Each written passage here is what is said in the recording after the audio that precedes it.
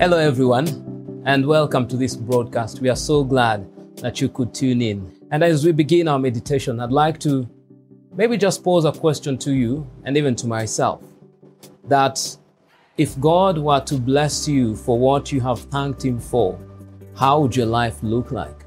If God were to bless your family for what you have thanked Him for, how would your life look like, or how would your life be?